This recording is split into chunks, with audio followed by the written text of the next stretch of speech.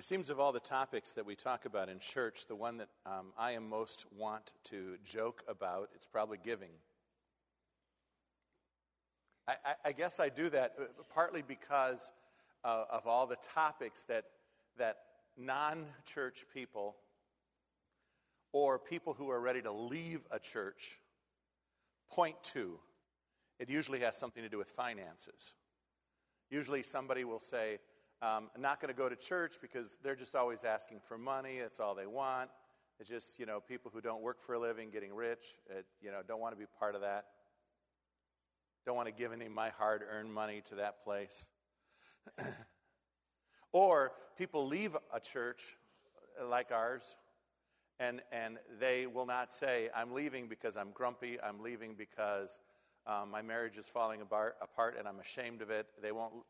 They won't say, I'm leaving because I haven't read my Bible in 2 months and therefore I'm a carnal carp and when I come to church I feel guilty, so I'm going to quit coming. No, they'll say, I'm going to leave the church because money was spent on a stupid window and we could have been taking care of missionaries. Or maybe somebody will say, why are we sending money to missionaries when anybody could see we need the money here in Fond du Lac?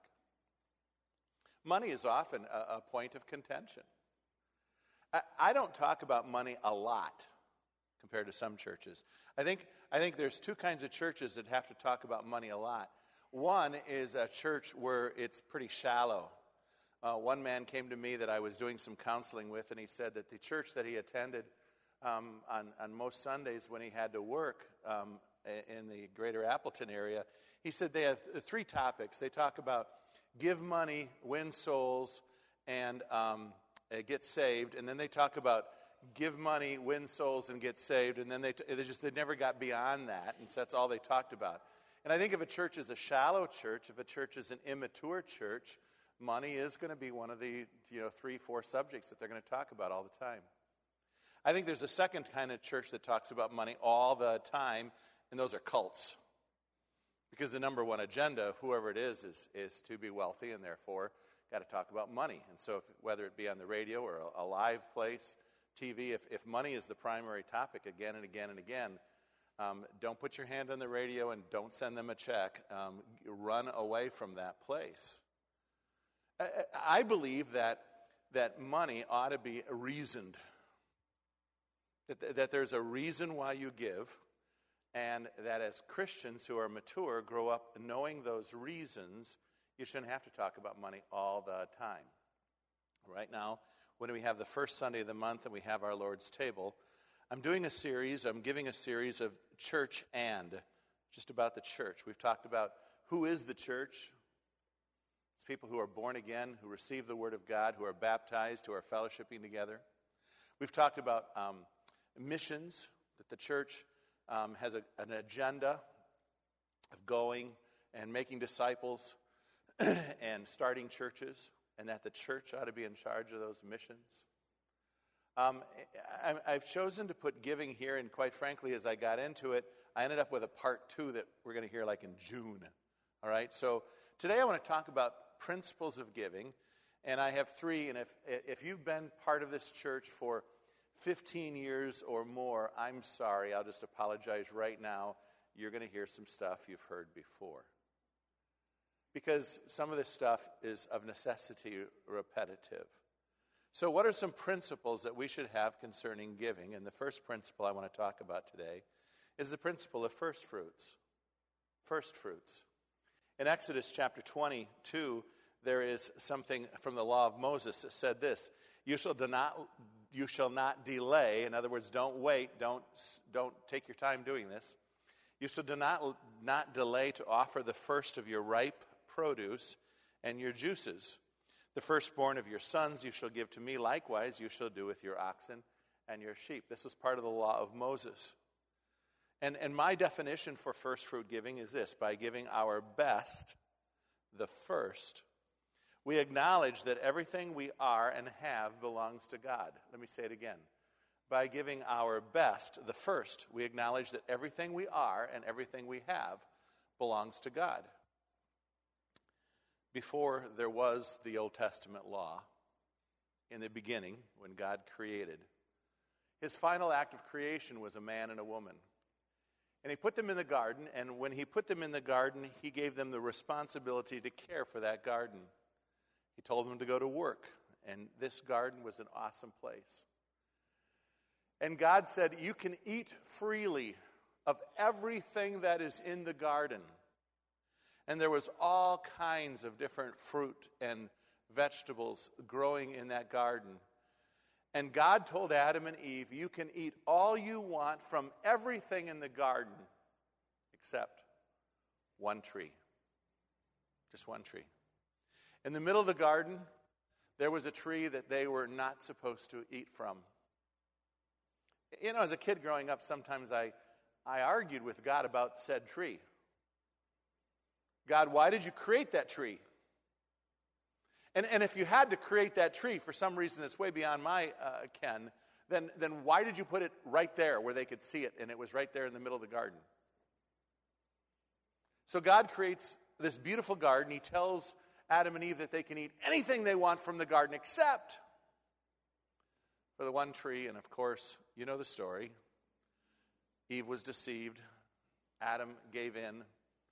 And they ate from that which God told them not to eat from. And there were severe consequences. There's another story. When God brought Israel to the promised land, he told them that he was going to take them to a place where they were going to eat all kinds of stuff that they had not planted. It was going to be a land flowing with milk and honey. There was going to be produce. They were going to eat from trees they hadn't planted. They were going to live in houses they had not built. They were going to drink from wells that they had not dug. They were going to have a bountiful, joyful time in that land of promise. So God brought them up to the Jordan River in a miraculous fashion. He brings them across the Jordan River. And the first place they come to is a city by the name of Jericho. And the walls of Jericho were immeasurably thick. And God told, obviously they were measurable, but they were high, thick walls. And God told them, all right, here's how you're going to defeat the city of Jericho. I want you to take all the armies of Israel, and I want you to march around the whole city one time, saying absolutely nothing. And then I want you to go to bed. The next morning, I want you to get up and do it again. I want you to do that 6 days in a row. On the seventh day, I want you to get up real early, and I want you to walk 7 times around the city on the seventh day, 13 total times. And after you've walked around the city 13 times, I want you to shout and blow your trumpets, and I will give the city to you. Joshua and his forces did that. And the walls imploded. The walls completely came down, and how it happened, I do not know, but God miraculously destroyed those impenetrable walls in that day of Jericho, and the children of Israel went running in, and they were given instructions in this city, and only in this city, that they were to kill every human being in the city, and they were to kill every animal, every cattle, every dog, every chicken, everything. And they were to burn all the houses. They were to burn all the clothes. And any gold, silver, brass, iron that they found, they were supposed to bring to the tabernacle. You remember what happened. One guy goes in there, his name's Achan, and he sees gold and silver in a tent house. And he sees this really cool garment, name brand. And he takes them back to his tent and he buries them. And God curses Israel so that the next time they go to battle, 36 men die. And they bring all Israel together, and God points his finger right at Achan. Says, that's the guy. And when Achan is punished, they not only took his gold and silver away from him, but they stoned him and his wife and his kids, his dog and his cat, his cattle, everything. They stoned it all, they put it in one gigantic pile, and then they burned it all and buried it. Kind of radical for stealing from some gold and silver that God had promised them everything was theirs. Why this city? Why in these two cases did God say, you can have it all except this? This one's mine. You see, when God said to Adam and Eve in the garden, this tree is my tree, what he's really saying is, I own everything. It's all mine. Everything that you see, every blade of grass you step on is mine. And you're going to prove to me that you understand that I am God of everything by not eating from the tree of the knowledge of good and evil. And as the children of Israel were going into the land that was God's land, God had promised them this land. God had given them this land. As they went into that land and God told them, you're going to have all the produce you want. You're going to eat stuff that other people plant. You're going to enjoy their homes. Everything in the whole land of Canaan is yours except one place. God didn't need the gold and silver from Jericho. Moses had to tell the children of Israel to stop bringing their money for the building of the tabernacle. The tabernacle didn't need any money. So why? So the children of Israel would remember that God had the right to say it was His. To say that it was His. And when we give our first fruits, when we give to the Lord before we pay our bills, when we give to the Lord the best, the first of our life, the priority, the first day of the week, when we give to the Lord according as He's given us, what we are really acknowledging is, this life is not my life. Did you create yourself? Did you make yourself grow to who you are? Do you have the ability to guarantee yourself tomorrow morning? No. Where did all that come from? God. And when you give of your time and your money, your first, back to God, what you're really saying is that you're not an atheist. What you're really saying is that you get it, that it's not your life, that it doesn't belong to you. What? Don't you know? Don't you understand that your body is the temple of the Holy Ghost, which is in you, which you have of God, and you are not your own, for you are bought with a price. Therefore, glorify God in your body and in your life, which are the Lord's. 1 Corinthians 6, 19, 20, Leeds paraphrase. We don't belong to us. And by giving first fruits, by giving of what God has given to me, what I do is demonstrate that I believe God.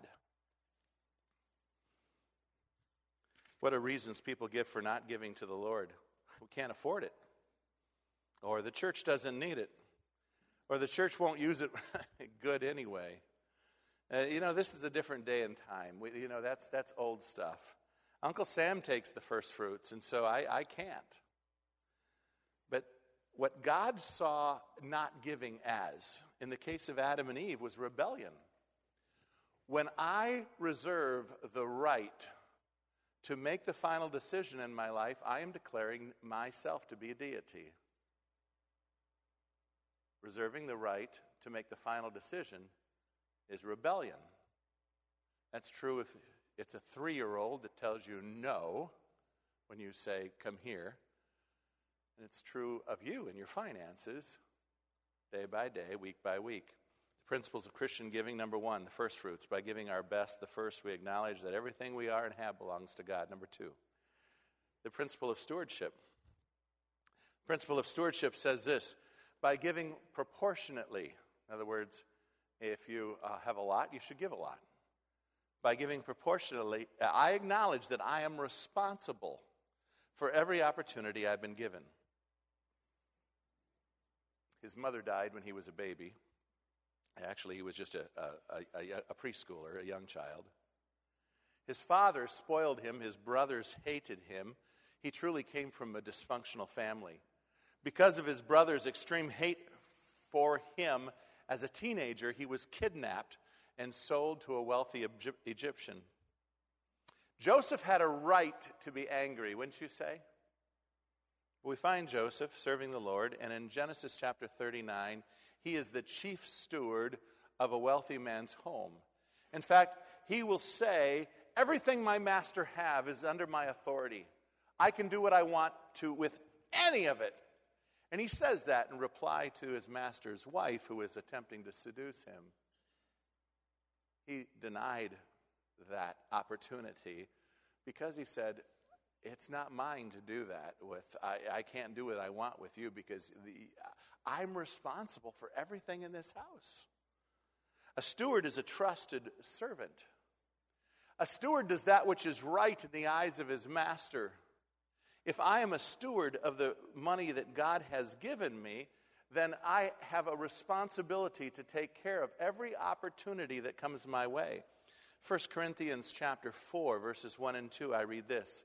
Let a man so consider us as servants of Christ and stewards of the mysteries of God. Moreover, it is required in stewards that one be found faithful. Paul says there, I was given the gospel, and I don't have any choice but give it out. I have no choice but live my life according to what I've been given. Luke 2:48, Jesus said this, for everyone to whom much is given, from him much will be required.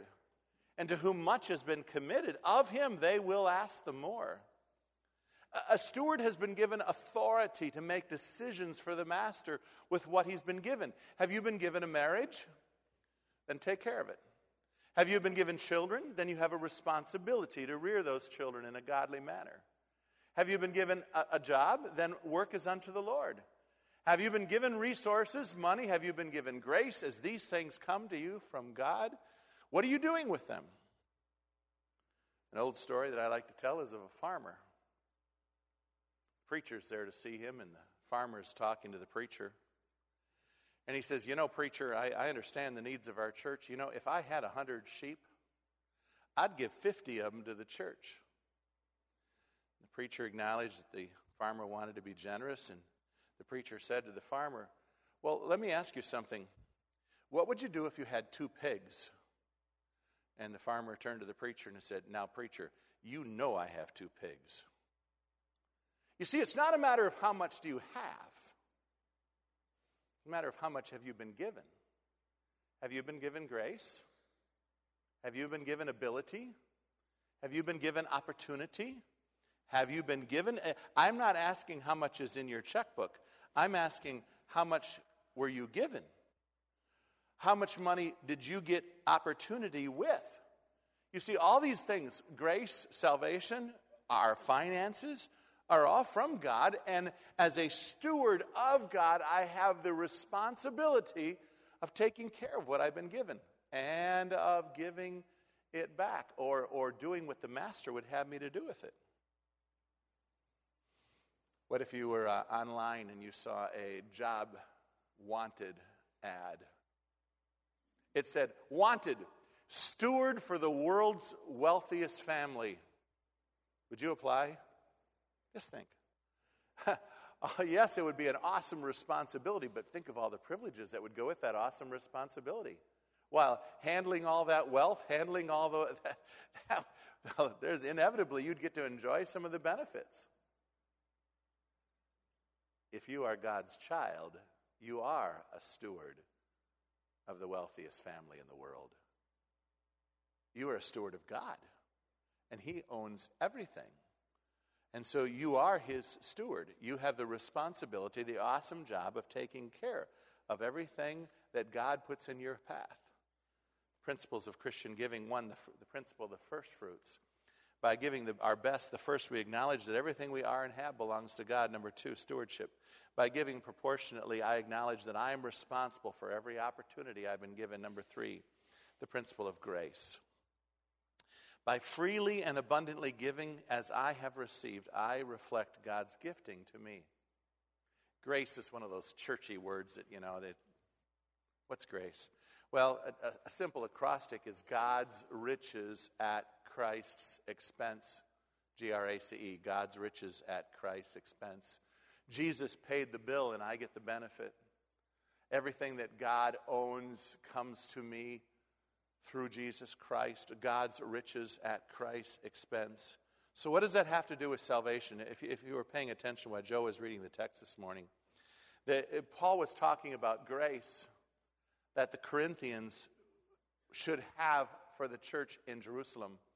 You see, the church in Jerusalem, from them, and they were a persecuted church, the church in Jerusalem was flat broke. They didn't have jobs.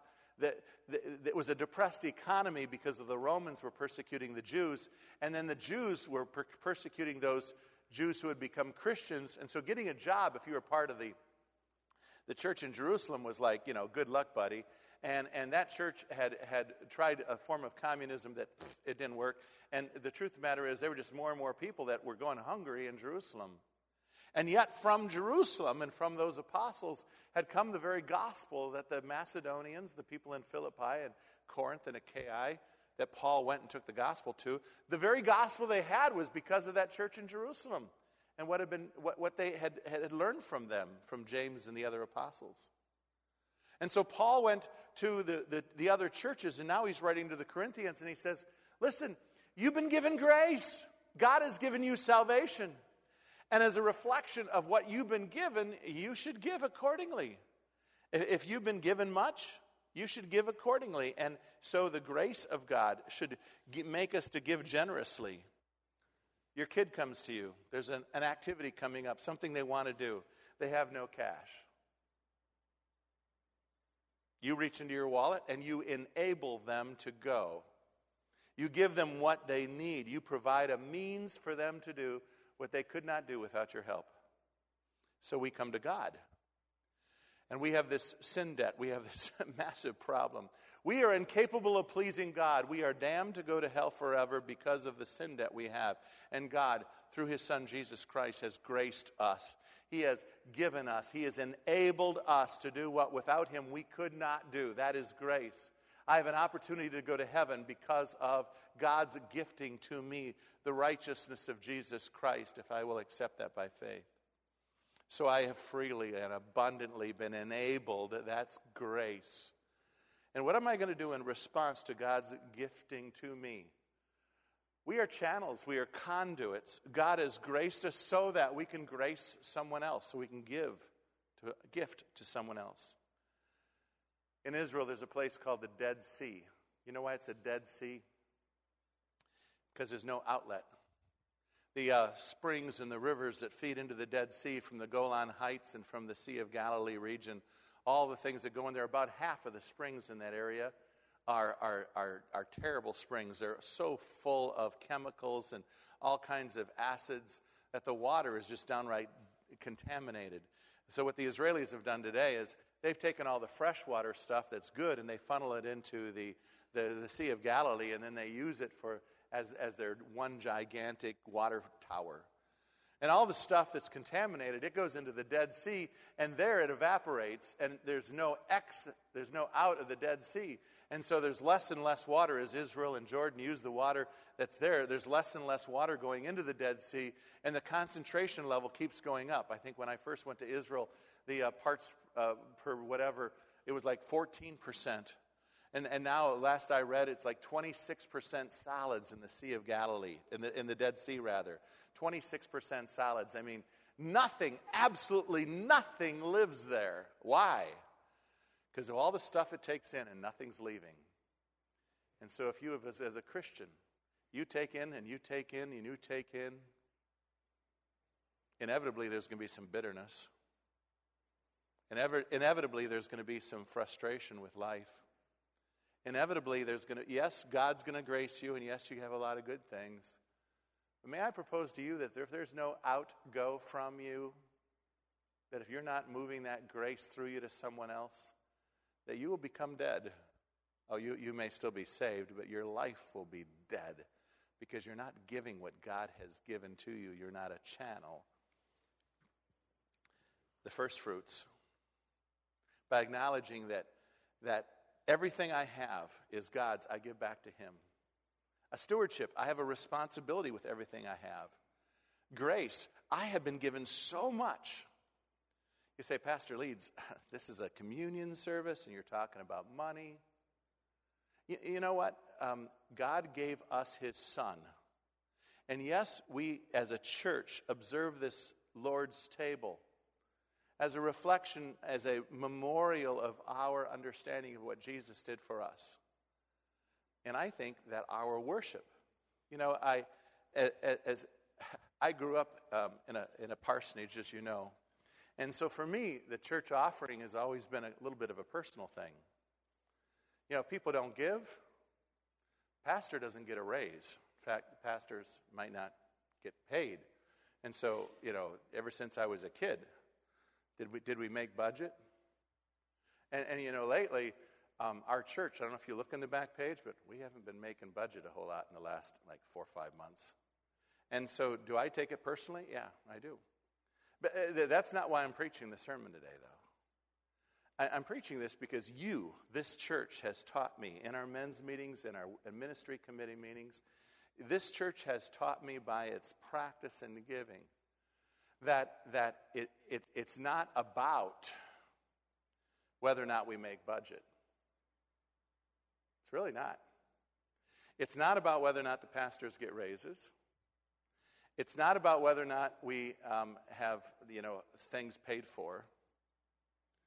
What it's about is worship. You've taught me that.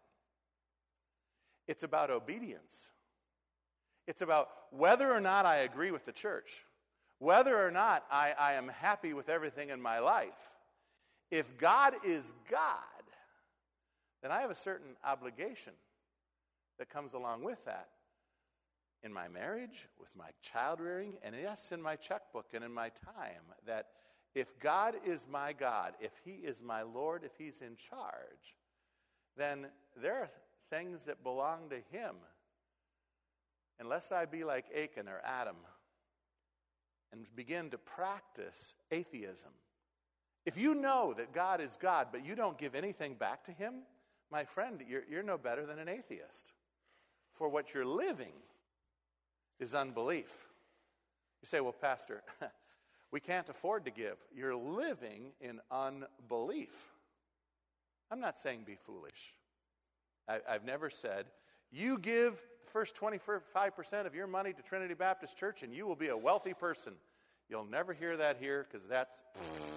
And anybody who says that in a ministry, run from that ministry. It's bogus, it's stupid, it's crazy, okay? It's not what the Bible teaches. But the Bible does teach that you're not yours. You don't belong to you. Your money doesn't belong to you. It belongs to God.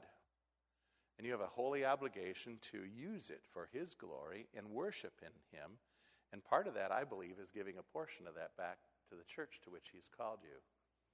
God's brought us together as a family that we might reflect the person, the body of Christ, here in Fond du Lac, in this church. And yes, that includes our money. God, thank you for your word. Thank you that your word has all the truth that we need, that we might live a life pleasing to you. And I pray, oh Father, that we would be good stewards, that we would be first fruit responders, that we would exemplify the grace that you've extended to us. Yes, in our kindness to each other. Yes, in our patience and forgiveness. Yes, in what we put in the offering plate. That all these things might be reflective of your glory and your goodness to us. And I ask these things in Jesus' name. Amen.